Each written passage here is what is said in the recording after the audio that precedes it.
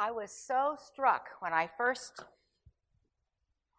came on campus to hear about the movement of prayer happening here. It started, I don't know that it started, but it was emphasized really that day of fasting and prayer that you did. And then how that has increased and how the Spirit of God is moving here. And I thought it was very interesting how it was coupled with your welcoming the refugees from Syria. This is how God works.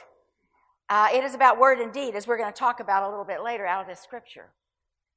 But I also was reflecting this morning on renewal movements that have happened across the United States. And I was thinking about the second great awakening that literally began, much of it began at Yale. And how God uses and speaks through institutions of higher education and begins to lead in those ways. And I couldn't help but imagine, what would it be if God should choose Asbury Seminary to begin the third great awakening through our world today? And you know what it takes. It's humility, it's confession, and it's prayer before God. But it's also about action and living it out. So I don't know what God has in mind for you here at Asbury, but I'm praying that you won't stop praying. And you won't stop seeking God. And you won't stop worshiping Him with your mind. You know, that's what you're doing. You're serving God today most of the time here with your mind. And He loves that. Your mind, soul, and strength. And your neighbor as yourself. And so I'm grateful today for all that God is doing through you. I'm also grateful for the influence that Asbury Seminary's had on me personally. 1985, that's before most of you were born even, I was invited to come and be an adjunct in Church and Society. Now at that time, that was before they were doing anything very creative. You know, God only met with you in class on Tuesday, Wednesday, and Friday, I think it was. I don't know, Joe could probably help me out on what those numbers were. But Mel Dieter and I got together, and I said, well, I can't move down. I lived in Grand Rapids, Michigan at the time. And I said, I can't move down. Does that help if that goes up a little more? Yeah, okay. There you go. So I said, well, what would happen if I could get the 30 clock hours in, and I would teach 3 hours on Friday night, 6 hours on Saturday, 6 hours on Monday, and we'd come and do this twice a semester. Well, let me check. Dr. McKenna was the president then. Let me check with Dr. McKenna. Let's see. So we did it. But I want you to know, we also developed a lot of community when we were together for those 12 hours during those 3 days. And I still hear from students at that time. But I was shaped myself during that time as I studied more and more and more to be able to lecture more. So I'm not sure who learned the most, me or the students. But I did that for 5 years. And so the community of Asbury Seminary truly formed me spiritually in many, many ways. And so I'm incredibly grateful, and now I'm grateful to serve on the board. As I said earlier, what happened with you in prayer, and then the Syrian refugee family, takes us to the text this morning that I want to bring some thoughts from. As we see in this was written, of course, to the people at Rome. This is Paul, and I love Paul's words here. Paul could have said, hey, I want to tell you all that we're doing, you know. Sadly enough, I do hear some pastors talk that way. But he said, I will not venture to speak except what Christ has accomplished. And please remember that. You will be tempted to talk about what you have accomplished because you worked very hard, you've thought, you've got a good strategic plan, you've got it all. But you know what? The result is only what Christ accomplishes. And you cannot forget that in the ministry of Jesus Christ in this world today. It is what Christ accomplishes through us. And I just want to say also that He longs to accomplish this through us. As I think about the beginning now, the 10 days prior to Pentecost, what a time this was for the disciples. They were confessing, they were trying to figure out what was going to happen. It looked as if everything had been lost.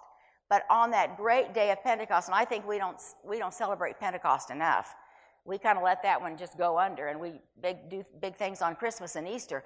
But Pentecost is when the Holy Spirit came, and when God put his Spirit in us.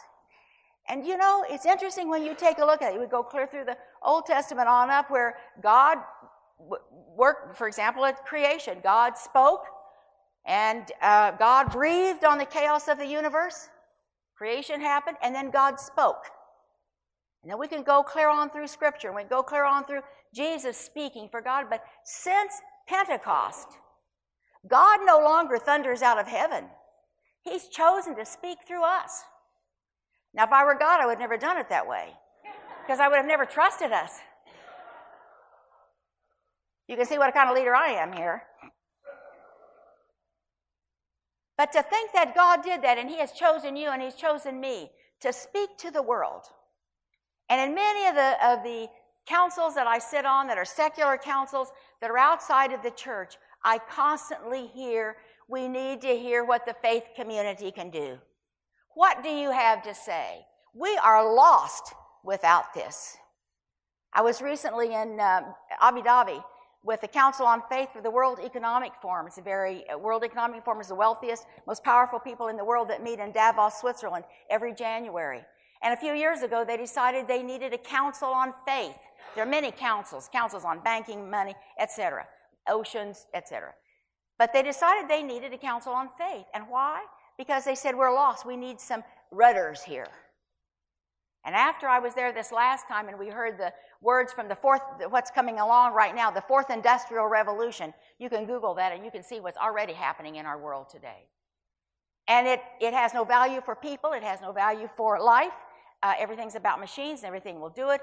And it's about people being perfect, and it will create what they have said also, a new nativism, something that makes us all come back to only the people that we're like, etc.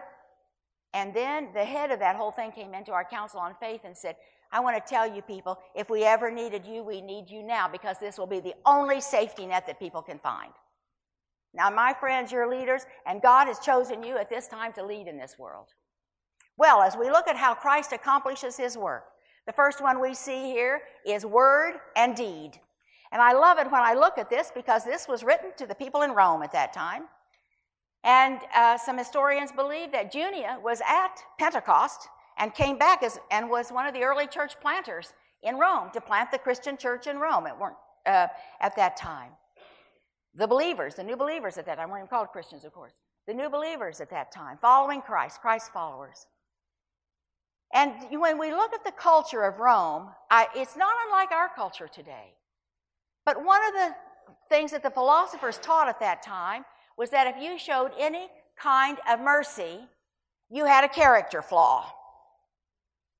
Now think about going in and living the words of Jesus. Loving your neighbor as yourself, loving your enemies, praying for your enemies, loving the stranger, all of these kinds of things. You're going to live all that out in a culture that says if you show any kind of mercy or love, you have a character flaw, something is deeply wrong with you. I'm sorry, but I think I hear some of that out there in the political world these days, which is deeply troubling to me. But at the same time, that says the people of God have to rise up and live like the people of God. And so we find then in that early church that much of what was happening around them, and so life was no value at all. So children who were disabled would just be thrown to the side of the road. The followers of Jesus would go out and pick them up and bring them in and nurture them and take care of them, and they became part of the community. We find then that a few years later, a plague came along. Some people think it was smallpox. Many people died or had symptoms. They would throw the dead bodies on the side of the road. Christians would go out and gather the dead bodies and give people a proper burial because they said that we were all made in the image of God. Then people who had symptoms would be thrown on top of the dead bodies, and the believers in Jesus, followers of Jesus, would go out and pick them up and bring them in. And we can follow this on and on and on. Rodney Stark really gives a great piece on this in his book, The Triumph of Christianity. More and more and more. And then we see how literally they lived by word and deed. And I want to make sure that you get this. Too many times we just say word or we say deed. But it has to be both. And I was reading the other day and I thought, what a great imagination this would be. What would happen if every person in the world heard the gospel through word and deed? Not impossible. And I believe God's calling us in those ways. And I believe the word indeed meets exactly in Amos where scriptures where God says, let justice roll down like a river and righteousness as a never-failing stream. It's got to be both. And at that nexus is where the power of God is and where we see transformation take place. And so when we follow this on through, we find that ultimately the Roman Empire could not resist the love and the power of Jesus Christ through the power of the Holy Spirit. I want to give you a modern day example of that. Last year I had the privilege to be in Cuba, and the Wesleyan Church has been in Cuba. We're a pre-revolutionary church there, and so we had some of our people certainly suffered at the hands of the beginning of the revolution and so forth. But when we first started going back down there a few years ago, we had to get permission through the Minister of Religious Affairs. So the Minister of Religious Affairs wanted to know all about the church and who was leading this church. So when a person there gave them my name, she said, a woman is leading the church? Now, you see, she couldn't grasp that because if you've studied Marxist feminism, one of the things that Marxist feminism teaches is that the church oppresses women. So women need to get out of the church. And I totally understood that. I was with many of these people down in Nicaragua in 1985. And the Cuban feminists were in there saying, get out of the church. Primarily, they were talking about the Catholic Church. Get out of the church, get out of the church, it oppresses you. And I must say, I agreed with them on some of these kinds of things. But this woman who was the Minister of Religious Affairs could not quite grasp how a woman could be the head of a church. So she said, well, when she comes down here, I want to meet her. So, okay. So I was there last year, just the week before President Obama began to loosen our relationship with Cuba, but didn't know where that was going at that time. So I went to Havana after we'd done a lot in the center part of the country and went to meet her. And it was a great time to meet, and we had great discussion, and I did bone up on Marxist feminism, and I knew some writers and so forth, so we could begin to have a conversation about this. And then, I'll never forget, she folded her hands, bowed her head, and she said, now, I am not a Christian, but she said, your church is what I think a church ought to be. And she started in. She said, your church cares for young people. Your church educates young people. Your church lifts up young people. Your church cares for old people. Your church builds houses for old people. You care for them. You love the ground, she said. You have a communal farm. She said, I've seen you bring in wheelchairs for disabled people. And then she said, every time we have a crisis in our country, you're here to help us. And then she said something that really stunned me. She said, you ordain. Now, I had been down there to ordain some new pastors. And I thought, this is very fascinating. Why would a communist care about ordaining? And she said, because you educate your people first. She valued the education, the ministerial education. And then she said, because of what your church has been and done, 3 years ago, we granted your church land. And I knew that, of course.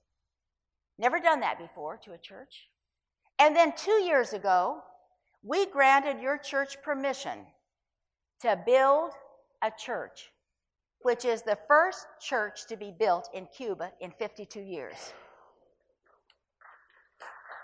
And I thought, the people that have lived this out, just like the people in Rome, the word and deed, they lived out the word, they lived out the deed. Yes, some were in prison. They were out of prison, still praising God. Word and deed. She did say it. She said, now you need to know that 2 weeks ago we granted the Catholics permission to build a cathedral. And I was just so happy that we beat the Catholics on that one. Word and deed. It goes together. Then the second one we see here is signs and wonders. We cannot get away from the fact that God still does signs and wonders. But we follow Jesus, not the TV preacher. Okay, you know, you can already hear I have a thing about that. But it's what God is doing. Signs and wonders, and you know throughout the New Testament when people would ask, what is the sign? What is the sign? And Jesus would say, I am the sign. And the signs and wonders point to Jesus. It's been my privilege to be around the world in a lot of places and in Muslim countries as well, and to see how God is breaking through the subconscious of people through visions and dreams. And people who have never heard Jesus' name are compelled by a vision or a dream that they've heard, they've experienced, and they've got to say, I've got to find out who this is. I had the privilege to be in the country of Azerbaijan, which is right above Iran and right over by Iraq, and it's a non-proselytizing country, of course. And I was in a cell group there, and this woman was sitting beside me, and I just thought, I wonder how she got here. I was just curious. How do you know, there's no flashing sign that says, come and learn about Jesus tonight, And so she said, well, I had this dream. And in this dream came this most compelling person. And I just kept having this dream and having this dream. And I would ask people, and they didn't know who it was. But finally someone said to me, if you will go to the 4th floor on Tuesday night at such and such an apartment building, 6 o'clock, knock on the door, tell them I sent you, you'll find it out. It sounds like a mystery, doesn't it? Or an old song of some kind. But do you know what? She said, I came here and I found out it was Jesus. And I've been here ever since. I was in Egypt a couple of years ago to meet with some of our leaders there, and I wasn't sure. The Arab Spring has been a very bitter time, and there's been persecution of Christians and so forth. And I met with about 60 pastors that afternoon, and I was just curious, how are you doing? What's happening? And one of them said, well, the Arab Spring broke our imagination of what God can do. And I was a little nervous. I thought, ooh, I didn't intend to hear this negative stuff, And then they went on to say, since the Arab Spring, 4 million Muslims have come to Jesus. And they said, our imagination was broken because our imagination was too small. And I say to you, let God break your imagination. I keep praying, Lord, break my imagination, that it becomes your imagination of what you want to do, how Christ accomplishes his work, word and deed, signs and wonders. And I'm forever grateful to Craig Keener for his books on miracles. It is the best. I keep telling people about it, and I don't know if Craig's here this morning or not, but known him back when he was in Philadelphia. But it's one of the best pieces of literature on every part of what it means of miracles, sociologically, biblically, theologically, and culturally. Marvelous piece of literature that's out there that I trust that all of you are reading and grasping. I know it's a big read, but it's good. And then we find the third way, but it's all wrapped up in the power of the Spirit, the power of the Holy Spirit. Only the Holy Spirit, how Christ accomplishes his work, word and deed, signs and wonders, through the power of the Holy Spirit. That's the only way it happens. Now, I've done a lot of work in a lot of places in the world, and I keep saying, if the world could be fixed with influence and money, the United Nations could have done that a long time ago. But it's the power of the Spirit that brings the transformation. And so as you are here at Asbury Seminary, and I want you to know, I am a true Wesleyan through and through, and I can't get convinced any other way because I believe that's the right way, is prevenient grace. God's already out there working. And the power of the Spirit to move through us and for God to do his work through that. And of course we see great examples of that with John Wesley through England. I will be in secular circles and I'll start telling the story of John Wesley in England, and people are stunned. I was just recently at the White House and I told the story, and someone who's quite a powerful person in Washington came up to me afterwards and said, you talk about John Wesley, and I just want you to know, sometimes I think I'm going to cry when you talk about it because it gives me so much hope. Well, now it is about the power of the Spirit. It's not about John Wesley personally, but it's about the power of the Spirit through a man who believed and did his work, and God's not finished. Many John Wesleys and female John Wesleys in this place. So I want to make sure about that. But Joe Dongell, whom I love and is one part of our denomination, but I love his work, and he says in his paper, the love poured out by God through the Spirit is a mighty force set loose in the deepest chambers of the heart and community, manifesting a host of powerful internal and external effects. Can we grasp that? You know, it's more than even what we can grasp, but God, it's that power of the love. It's not these cell phone I'm in a lot of airports, so I listen to a lot of cell phone conversations. Kind of get bored. So, oh, what are you talking about over here? And I always hear all these conversations ended with, love you, love you. And I thought, boy, if this many people loved everybody, we wouldn't have any problem in this world. Everybody says that. But it's not that kind of love you we're talking about here. This is the mighty force of the love of God pouring through this world and pouring through us. And Wesley spoke of this as infused love as expelling sin from the heart. And I say expelling sin and evil from the culture as well as he moves through us, because we are to overcome evil with good, not just little good deeds, but overcome evil with the power of God. And he's calling us to do that. Probably a man that represented this so strongly to me was a man by the name of Samuel Justin in Gujarat, India. Gujarat, India is a state that has non-conversion laws. And I visit there. We have in the Wesleyan Church about 50 churches. Now, how a non-conversion law happens, if someone comes to Christ, you have to go to the courts and prove that you are not coerced into this. I'm sure all of you who are going out to pastor would love to pastor in that kind of context. Very difficult. But I'm telling you, every time I'm there, I'm with these pastors, and I love them more and more and respect them more and more. To be able to still preach the gospel in word and deed and live it out in this kind of context.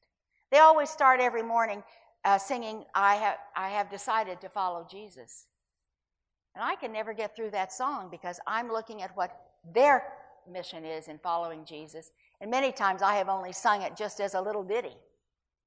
But the power of what that means to, I have decided to follow Jesus, no turning back. Well, Samuel Justin is now gone on to be with the Lord last year, but the last time I was with him, he was about 85 years old, about that tall, small man. He was a street boy on the streets of Mumbai. And an Indian Christian couple picked him up at age 5 and raised him. He said to me one day when I was there, he said, did you know that I was a blind boy on the streets of Mumbai? And I said, no, I didn't know that. He said, yes, and one day my adopted mother just said to me, it's not God's will for you to be blind. And so she just put her hands on my eyes, prayed, and after she finished praying, I opened my eyes, and I've been able to see ever since. I thought, my, what faith. So he has been a stalwart in the state of Gujarat. Well, one day, and won many people to the Lord, and he has led these churches and has a Bible college and so forth. But one day, a radical Hindu sect decided that he was too powerful for them, and they put a price on his head. Now, you've got to know, 85 years old, he's about that tall, kind of all bent over. And so his sons immediately came and said, Daddy, you've got to stay in the house. Don't you get out. We don't want you killed. He said, if they kill me, they kill me. I'm not going to stop doing what I've been doing. So, of course, I would be the same as these children. I'd be worried, and they were worried, but he didn't stop. Well, one day, someone went to the authorities in the capital, or the leadership part of the state of Gujarat, and said, you know, we're supposed to be secular, and so you better just throw some secret police on that preacher so we don't get in trouble with the head folks in Delhi. So they did.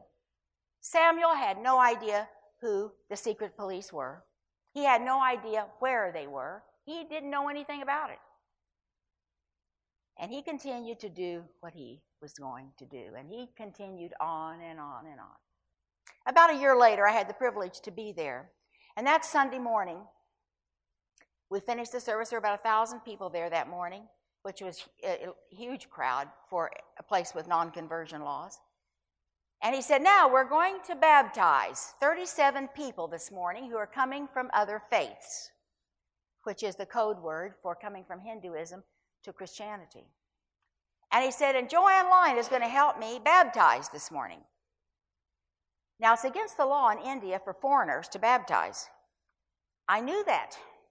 And so I said to Samuel, the courageous person that I am, Well, Samuel, are we going to do this inside? And he said, no, no, no, we're going outside for the whole world to see. So as we walked across that dusty place from the church over, here I spotted, we would call it in this country, like a great big horse tank, and a huge cross on the end. I mean, there was no doubt this was Christian. And so I followed him, but as we were going, he's always a quiet-spoken person.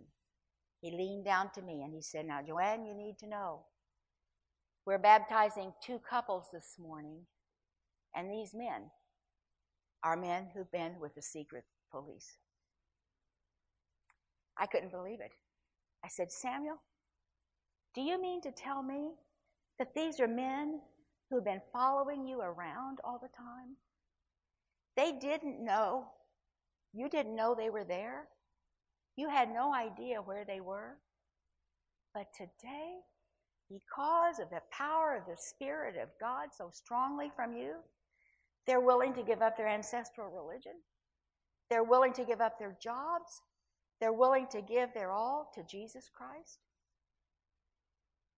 So humble as he is, he bowed his head and he said, I guess so.